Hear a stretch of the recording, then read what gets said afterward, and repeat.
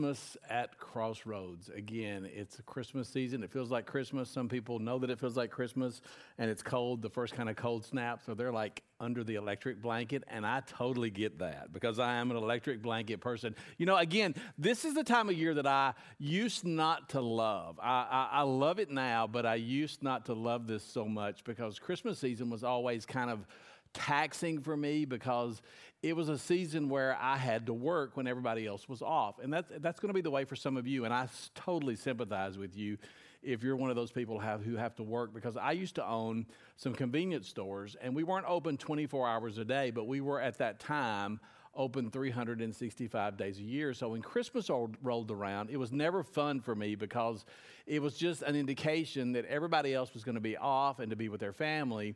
And I wasn't going to get the benefit of that. But, you know, things began to change, and I finally made enough money where I didn't have to stay open on Christmas. And so I ended up closing on Christmas, and it got better. And then I stepped into this calling, and I just love Christmas. I mean, I just love everything about Christmas. I love the decorations. I love the gifts. I love the music. And yes, I started listening to Christmas music the day that Cyrus, or however you say it, Cyrus started it. You know, they have those special channels. I think it was November the 7th.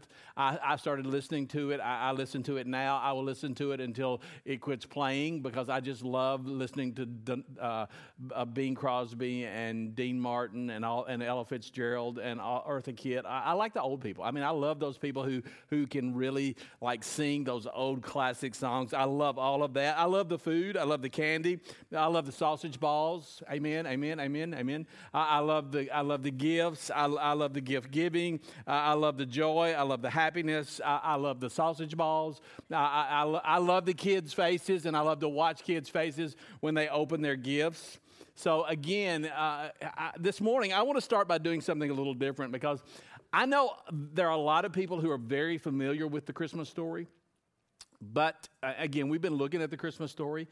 But if you're maybe a little unfamiliar with the Christmas story, I want you to see the Christmas story as it's actually told by kids.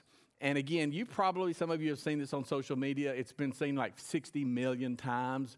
But I want you to watch this. So just sit right where you are and pay a lot of attention to what's going to be happening because it's going to happen on the screen behind me. This is the Christmas story as told by children.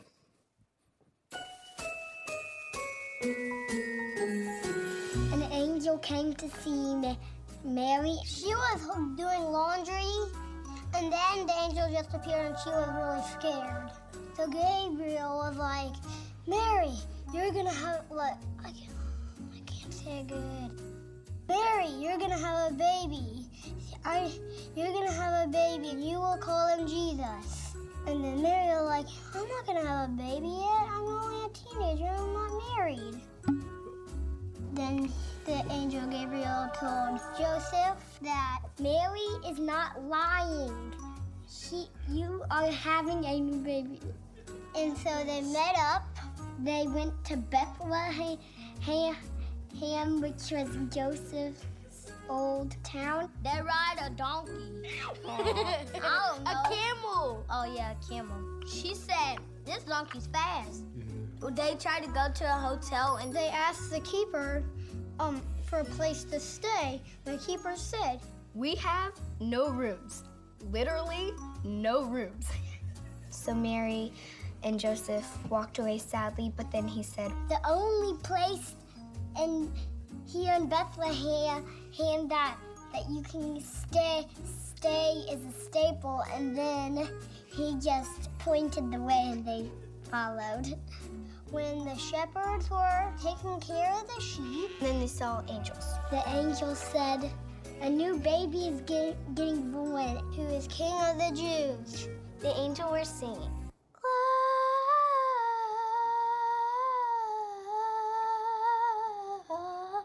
Glorious. And then the shepherd said, I think we should go there and meet him. The second, I think, said, yeah, I agree with you. And the other said, yeah, me too. They had to walk through a bunch of grass and bushes, maybe have to camp out a night. And then the wise men heard about it. And then a star appeared We should probably follow that star. It's pointing down to the barn. So maybe we should follow it. Maybe. So the wise men went to Jesus. They gave them gifts. A stuffed animal, like a hippo one, that I have at home.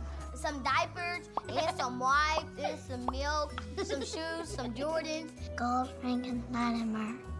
And I don't know how it would survive in that barn. Too stinky, too crowded, and ugh. I think he probably pooped because the room was very smelly. Thank you for coming. He's adorable. He's gonna be our best friend. I love you, and you're the best baby I ever seen. There, I said it. The new baby is gonna change the world. Yeah, there you go. And that's exactly the way it happened. That's exactly the way it was. It's an amazing story because it's really the story of hope entering the world. And after the last 18 months, who doesn't need a little hope, right? I mean, my gosh. Again, well, what we've done during the Christmas season is we've been going through what I would say is a hope-filled prayer. And most of you know that as the Serenity Prayer. And again, it's a prayer that many people have actually used to actually shape their prayer lives. So we've read it out loud every week of this series, which has been the 2 previous weeks. And we're going to read it out loud again. So I'm going to put it up on the screen, and I want you to be prepared. So here we go. We're going to read this together. Everybody clear your throats, and let's get ready. Here we go. God, grant me the serenity to accept the things I cannot change, courage to change the things that I can, and the wisdom to know the difference. Now, during the very first week of this series, we looked at the very first part of this prayer. Grant me the serenity to accept the things that I cannot change. Things like people, things like the past, things like uncertainties that happen in our life. Because I told you in that very first week, we're going to have things like those riptide events, things that you didn't see and that you didn't know that they were going to happen to you. You didn't see them and you didn't know that they were coming, but they're going to wreck our lives in one way or another. And so what we did in the very first week of this series, we looked at the life of Mary, the mother of Jesus, and we saw that serenity, the serenity to accept the things that I cannot change. She was going to have a baby. She didn't understand. Again, it was something that she could not change. But we saw from her life that serenity is one of those things that runs really, really deep. And that peace that we need when we have to accept those things that we cannot change. The thing that we discovered in week 1 is that peace comes when we trust in Jesus, when we trust his heart, and when we rest in him. Now, last week, we looked at the life of Joseph, the husband of Mary, and we talked about that second part of the prayer, which is the courage to change the things that I can. And we also kind of discovered, or I've kind of discovered, I'm starting to learn that I believe, courage actually comes from me actually living my life in the strong, strong hands of God, especially, again, with what we've gone through during the last 18 months dealing with COVID and everything that, kind of impacted. One of the things that I have learned when it comes to courage is it really comes from me just living my life and trusting God. So, again, if you missed either one of those first 2 messages, and you have time during the holidays, one of the things I would recommend you do, because it's all filtered through the Serenity Prayer, I would recommend you go and listen or watch off of our Facebook page both of those messages when you have time. And again, when you think about those first 2 weeks, God grant me the serenity to accept the things that I cannot change and the courage to change the things that I can, it kind of brings you to a place where you're naturally going to ask the question about things that happen to you in your life. I mean, you're going to have something happen and you're going to find yourself at a crossroads where you basically say, okay, is this something that I have to accept, or is this something that I need to change? I mean, think about it. When something happens to you that doesn't make sense, you're going to want to just kind of find yourself in between those 2 places. Okay, do I accept it as it is, or do I try to change it? That's where the last part of the prayer comes in, because you may not know what to do, So that's where we need the wisdom to know the difference. Again, looking at this story and the characters in it, since we're talking about wisdom, I was telling somebody this week, somebody asked me last week, said, who are you going to talk about next week when it comes to talking about wisdom? And honestly, I had 3 different options, but I deferred to the option that would probably make the most sense. So if we're looking for wisdom and we're thinking about the Christmas story, naturally, who do you think we're going to talk about? The wise men. That's good. You did good. You're going to get a star on your paper when you leave today. We're talking about the wise men. And again, what's really interesting about the wise men is that the wise men are oftentimes referred to as we 3 kings. We hear it referred to that in songs and different references made as kings. And here's the thing. We're not really sure that they were kings. We really don't know if they were kings. But the one thing that we do know about these 3 guys who are in the story, the one who had the hippo and Frankenstein and the other one, we know that they were wise men. Now, somebody pondered the fact, and again, this is kind of old, but I'm still going to use it. What would have happened if there were 3 wise women in the story? And if that was the case, they would have arrived on time, they would have delivered the baby, they would have cleaned up the stable, they would have made a casserole, and they would have arrived with practical gifts for the child. So again, we know that's what would have happened if it was wise women. But I want us to look at how Matthew actually records this story in Matthew chapter 2. A lot of scripture, I'm going to read through it. Here's what it says, Matthew's account of the Christmas story. He says this in chapter 2. Jesus was born in Bethlehem in Judea during the reign of King Herod. That's important. We'll talk about that. About that time, some wise men from eastern lands arrived in Jerusalem asking, "Where is the newborn King of the Jews? We saw his star as it rose, and we have come to worship him." King Herod was deeply disturbed when he heard this, as was everyone in Jerusalem.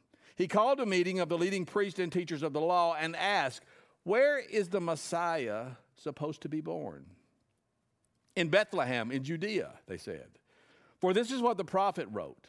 And you, O Bethlehem, in the land of Judah, are not least among the ruling cities of Judah.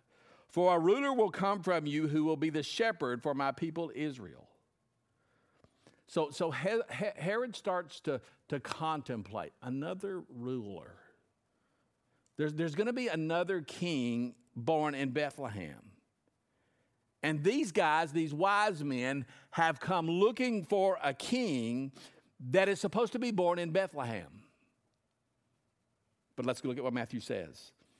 Then Herod called for a private meeting with the wise men, and he learned from them the time when the star first appeared. Then he told them, "Go to Bethlehem and search carefully for the child. And when you find him, come back and tell me so that I can go and worship him too." Are you starting to smell something a little evil here? Are you starting to smell something and see something a little sinister here? Herod brings these guys in and he basically interviews them. He wants to know what's the 411? What's the skinny? What is it about this Messiah? What is it about this king that you're looking for? So he brings them in and he interrogates them. He dresses them down to get the information that he needs. And we're going to see why he wants that information in just a minute. But here's how Matthew goes on. It says, after this interview, the wise men went their way, and the star they had seen in the east guided them to Bethlehem. It went ahead of them and stopped over the place where the child was. When they saw the star, they were filled with joy. They entered the house, and they saw the child with his mother Mary, and they bowed down and they worshiped him. Then they opened their treasure chests and gave him gifts of gold, frankincense, and myrrh. And when it was time to leave, they returned to their own country by another route, for God had warned them in a dream not to return to Herod. I've been to Herod's palace 4 times.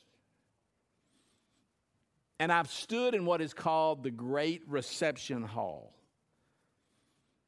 in Herod's palace. And history tells us that in that Great Reception Hall in Herod's palace, that very well could be the place where Herod interviewed these wise men who were looking for Jesus. You see, I think we have to understand that Herod was a king who was an extreme narcissist. So much so that he built his palace on the top of a mountain. And when he started building his palace on the top of this mountain, he looked across the way in the area of the Dead Sea, and he saw outside of Jerusalem there another mountain that was higher than the mountain that he was building his palace on. So he had his people tear down the top of the other mountain because it was higher and bring it over to the mountain where he wanted to build his palace. That's how an extreme narcissist and how much of one he was. He lived in luxury while his people lived in poverty. He was a man who was married to 10 women all at the same time. God bless him. But he killed the only woman that he said he truly loved. He killed his mother-in-law, and he even killed 3 of his own sons. And he did all of that simply because he wanted to keep his throne secure. Now think about that. Because when you think about all of the things that I just told you, you start to see that there's this big contrast in the Christmas story. And I want you to see the contrast, so I'm going to put it on the screen behind me. Here's the contrast. You have the wise men who are looking for a king. But Herod wants to be a king. In fact, the primary goal of Herod's life was to ensure that he stayed on the throne. Because in his own egocentric way, he wanted to be master of the universe. And let me tell you this morning, that wasn't a position that he had any intention of resigning from. But think about this. In reality, Herod was only a puppet king. Because really, when you think about it, we kind of know the story. Most of us do. The Roman Empire was actually in control, and Herod was their puppet. So they allowed him to be the king of the Jews, and he loved and he loathed that title as king of the Jews because he loved playing his part, because he loved his title. So when Herod hears from the wise men that someone else is trying to claim his title, then you know there's about to be a problem. And that actually was the case. Because later when Herod discovers that he had been played by the wise men, that they had returned home by another route instead of coming back to give him the information that he had asked about and the location of the child.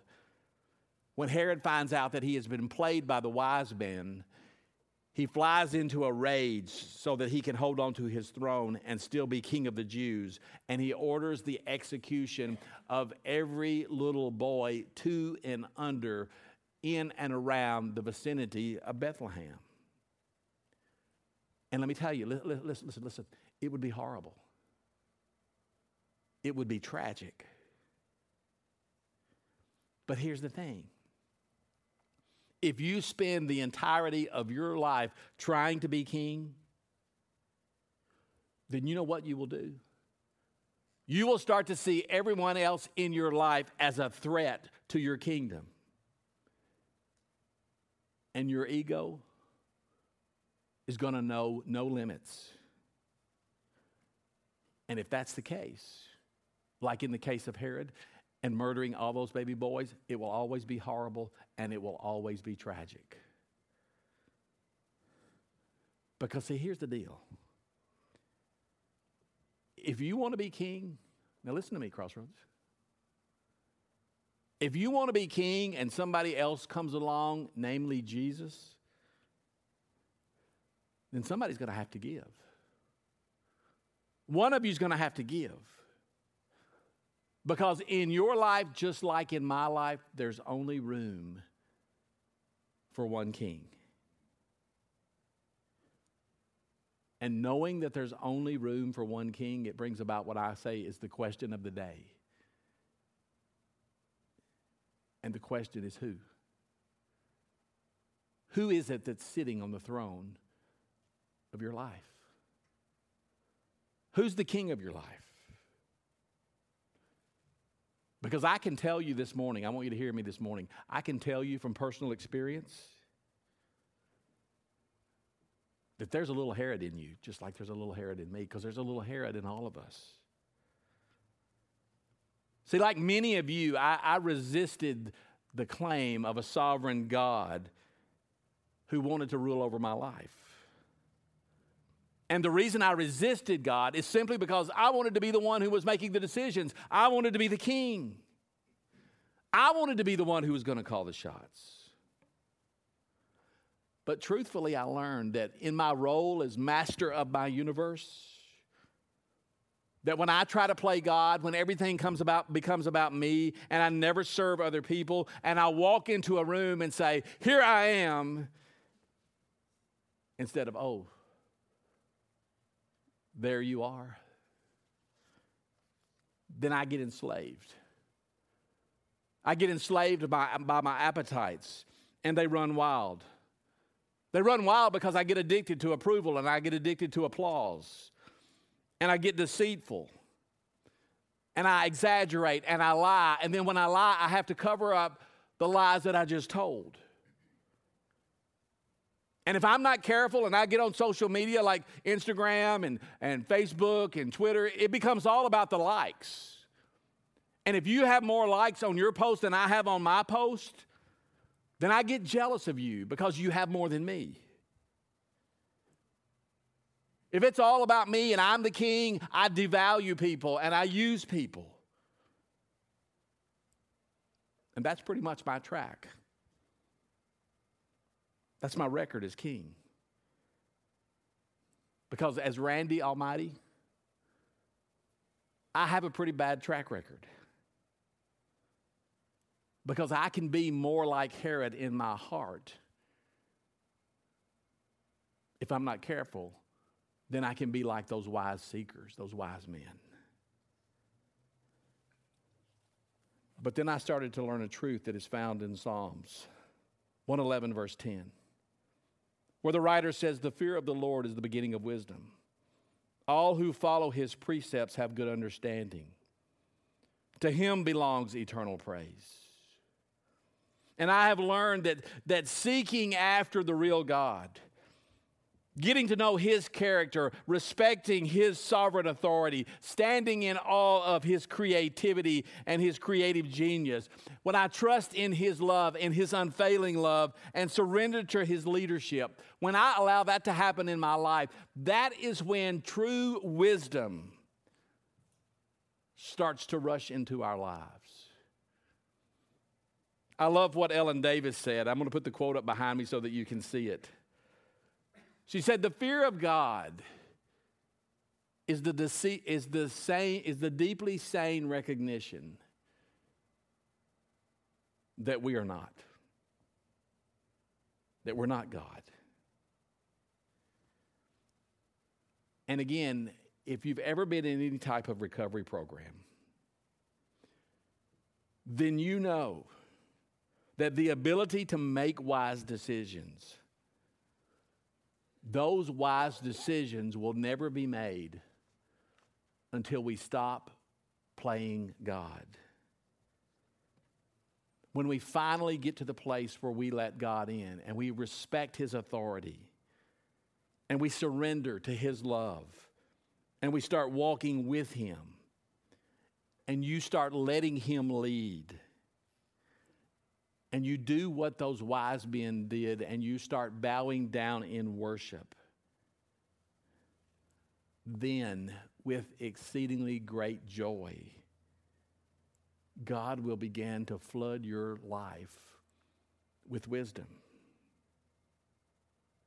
And that decision-making ability now, when you have the wisdom, it allows you to decide. It allows you to discern between what you need to accept and what you need to change.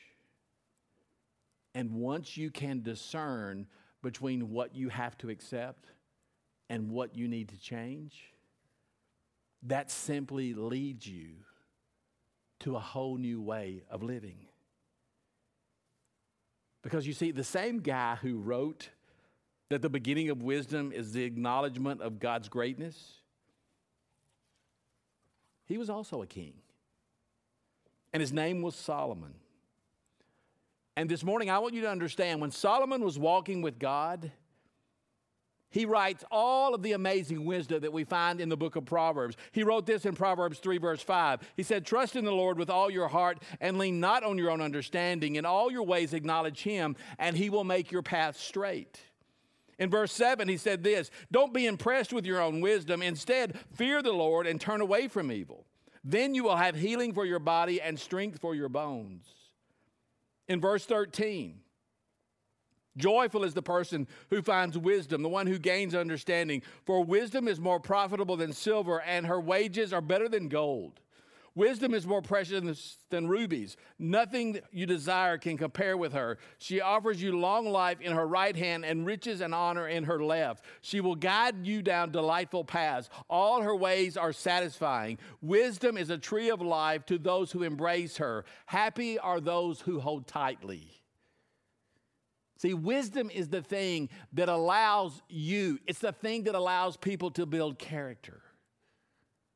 And I want you to look at a verse in Proverbs that speaks to just that. Proverbs 23, verse 3. It says, "By wisdom a house is built, and through understanding it is established. Though through knowledge its rooms are filled with rare and beautiful treasures." Now think about that. Because when Solomon wrote that, he wasn't talking about a palace on a mountaintop like Herod had. He wasn't talking about a grand reception hall that was filled with precious antiques and precious paintings.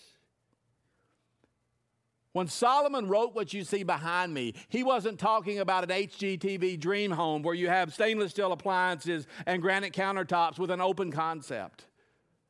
That wasn't what he was talking about. He was talking about lives, those lives that are lived and the right person is on the throne.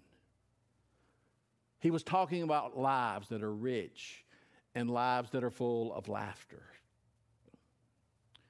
He was talking about lives that are filled with the rarest treasure, like joy and contentment and selflessness and generosity and love.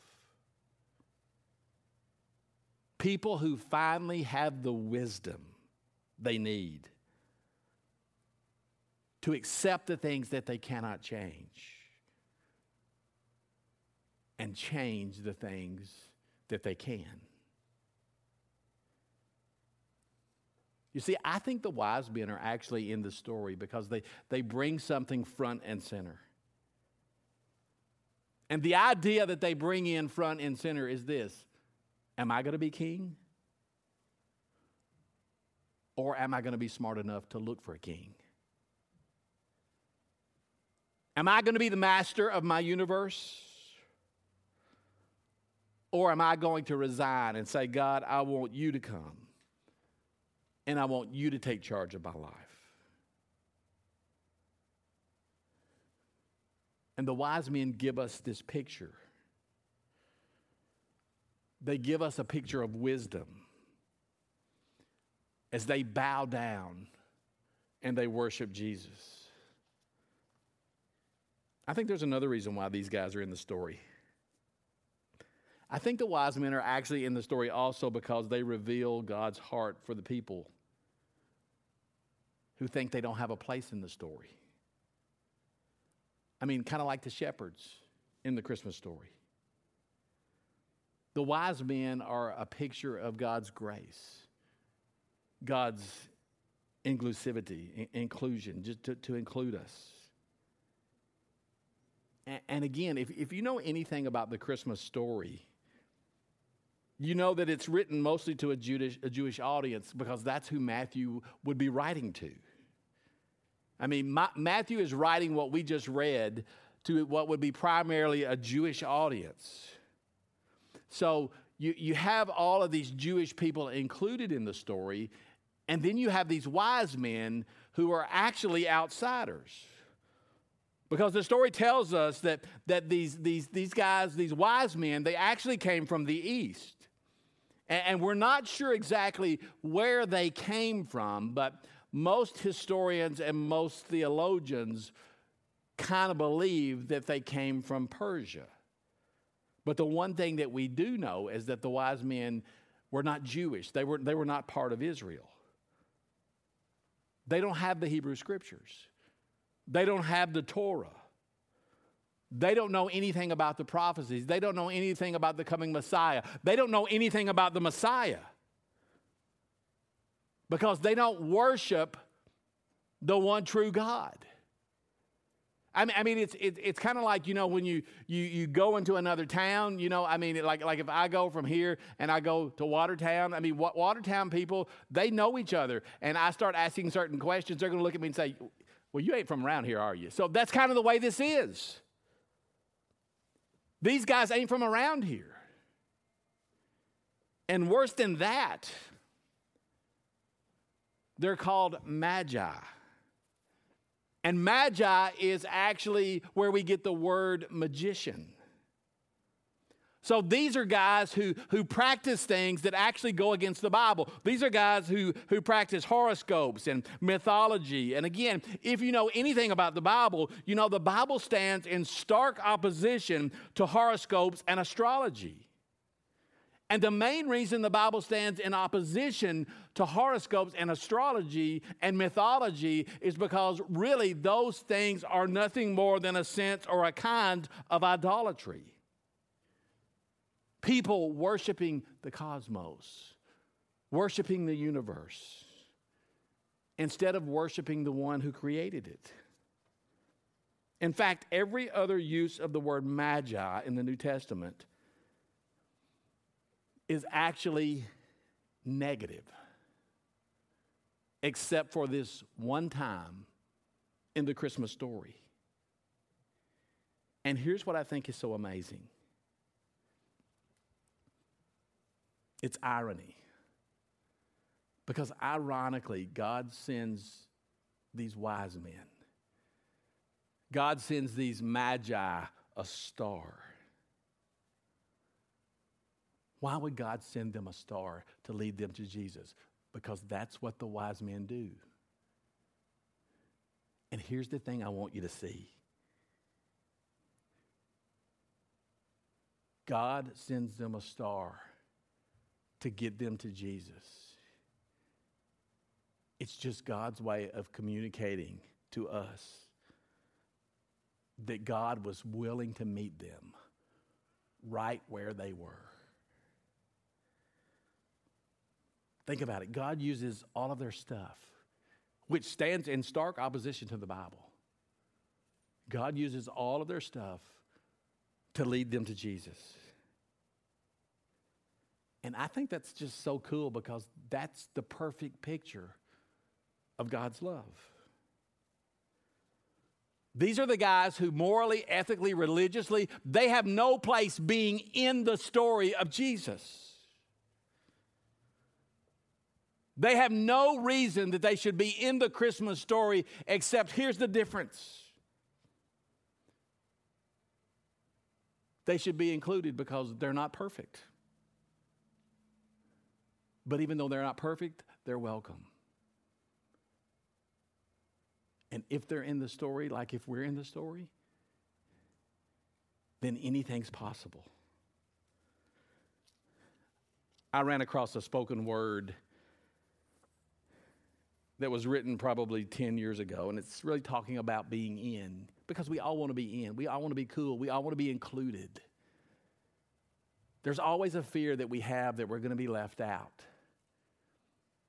And it would be a lot better if I had this known by memory, but I don't. But I'm just going to read it to you. Here's what it says.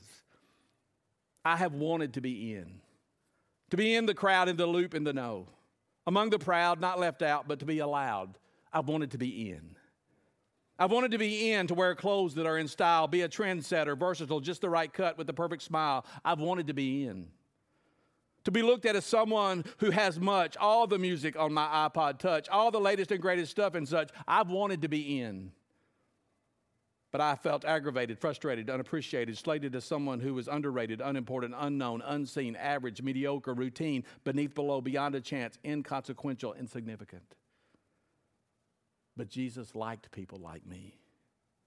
He took notice of a blind man and made him see, saw a locked up kid and set him free, told Zacchaeus to get out of that tree, felt it when a desperate woman touched his cloak, knelt beside the dead girl, and up she woke. Hung out with down and out and broke, offered hope to the forgotten with just the words that he spoke. Touched a man with leprosy who others would mock. Touched the mouths of the mute, and at once they could talk. Forgave a woman at a well that was the laughingstock. Came to the lowly shepherds who smelled like their flock. In a company of sinners is where he would eat. Defend an adulterer and make her accusers retreat. Made followers out of men who were crooked cheats, and let the tears of a prostitute anoint his feet.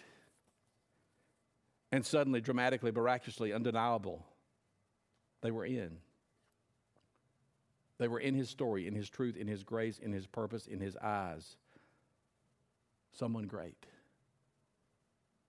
And I have wanted to be in. And since the day that I met with him, he took all that I have been, all my fear, all my shame, all my sin, and he changed my life by letting me in. Our God is greater than the past that drowned me, stronger than the chains that bound me, higher than the shame that found me. There's none like him. None like him. And that's the Christmas story. The Christmas story is good tidings of great joy for all the people. I mean, again, there's this contrast. There's a stark contrast between the wise men and Herod. I mean, think about it. Herod was a total insider because Herod had all of the scriptures. He had the benefits of religion and tradition and heritage. Herod had the prophecies and he had the temple. And at the very same time, Herod had pride and murder in his heart. The wise men were total outsiders, but they had worship and humility in their hearts. And it says that when they see Jesus, they worship him with exceedingly great joy. They worship him, listen to me this morning, because they discover that there is a God. And that God isn't somewhere out there in the universe in some constellation. He's personal. And he's right here. He's right here in front of us, these wise men discovered. This God is right here, and he's wrapped in the vulnerability and the poverty of a child. Because he is Emmanuel, God with us. And these wise men are so moved that they bow their heads and they bend their knees. And I know it sounds trite and I know it sounds like a bumper sticker, but listen to what I'm saying. Wise men still seek him. And wise women still seek him too. And do you know what God says? Let me show you what God says. God says that if you will seek me with all of your heart, you will find me. So let me tell you something about this church. We're just real people. We're just real people who desperately need God. We're just like the outsiders, the wise men. Because we too are outsiders. Because you see, there was a time back in the day when a lot of us were just trying to live our lives, and we were just trying to live our lives, and we were trying to be the king. We were trying to be God. But we reached a place where we said, we just can't do it anymore. We can't prop it up anymore. We can't pretend anymore. I can't fake it anymore. We said, God, my life is a train wreck without you. And when we said, God, my life is a train wreck without you, that's when it changed. That's when it happened. That's when life changed for us. That's when wisdom came and we humbled ourselves and we bowed down before him and we finally got the right person on the throne. So let me ask you, who's going to sit on the throne of your life? Because I'm going to just go ahead and tell you this morning, if you think you're going to sit on the throne of your life, you're not a good candidate for the job. Let me just go ahead and say that. You're not a good candidate for the job because you and I need someone who is more qualified. We need somebody who is stronger. We need somebody who is bigger and better and wiser to sit on the throne of our life. And here's the thing, when we let God be God, that's the start of wisdom. It's the start of wisdom that the serenity prayer is actually about. It's the start of wisdom that helps us to accept the things that we cannot change. And the power and the courage to start changing the things that we can. So I want you to close out 2021 at Crossroads Church this year by giving you an opportunity. I want to give you an opportunity to resign. I want to give you today an opportunity to step off the throne and to take the crown that you've been wearing in your life, take that crown and lay it down and start to worship the one who laid down his divine rights and came into this world as that little vulnerable baby. And I'm talking about Jesus, the one who spent his life, who grew up working with his hands in wood, the one who died with his hands in wood, the Creator who crucified his own ego so that you and I could live forever. Would you bow your heads this morning and pray with me, please? God, it's the same story every year. It's the same story. But it's the same beautiful story that we get to look at in this season of the year. And God, this year we see and we understand something different, and we understand and see it differently because we've looked at this story through the filter of the serenity prayer. And we've discovered, especially today, that we're either looking for a king or we want to be king. That's the question. The question is for each of us, who's sitting on the throne of our life? Is it us or is it Jesus?